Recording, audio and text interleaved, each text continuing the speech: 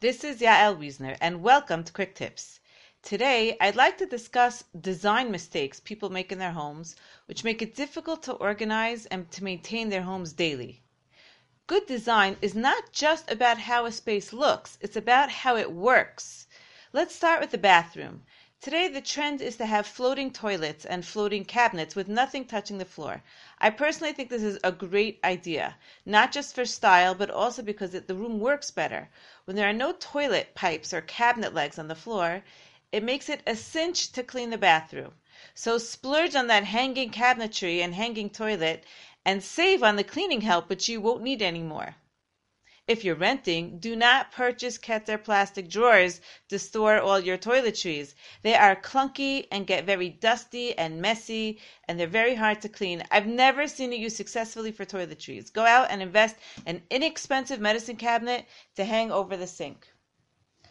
Open shelves and open storage are another mistake people make. They do this because it's less expensive, which is why they do it, but it attracts clutter and dust.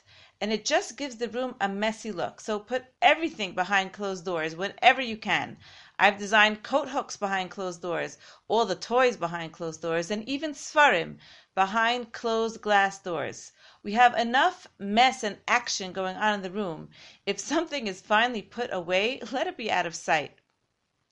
The trend now is to have an open kitchen, living room, dining room, where everyone can see everything that's going on in your kitchen, and it gives a nice open feeling, which is why people do it. But no one thinks about the day-to-day, what actually happens. I find that it either puts a lot of unnecessary pressure on the women to clean up, or it makes them feel embarrassed and bad about themselves when they don't.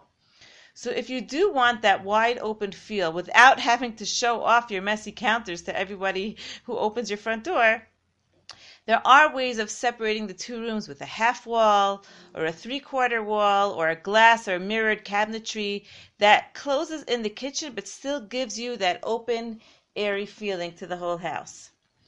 If you're about to renovate, please contact me to make the right decisions for your renovation. 053-310-7512. Baruch Hashem, the Motzei Shabbos live class has been very successful, the Zoom class, and the women have been gaining more control over their stuff and getting their homes into great shape. The next three-part Zoom series begins this upcoming Motzei Shabbos, November 14th. This time we'll be discussing papers, toys, the front hall or lack of front hall, and the bathroom. So if you need help in any of those areas, this is the class for you. And you'll receive a 50% refund when you do your homework. To register, go to my website, yaelwiesner.com, or email me, yael@yaelwiesner.com. Speak to you next week on Quick Tips.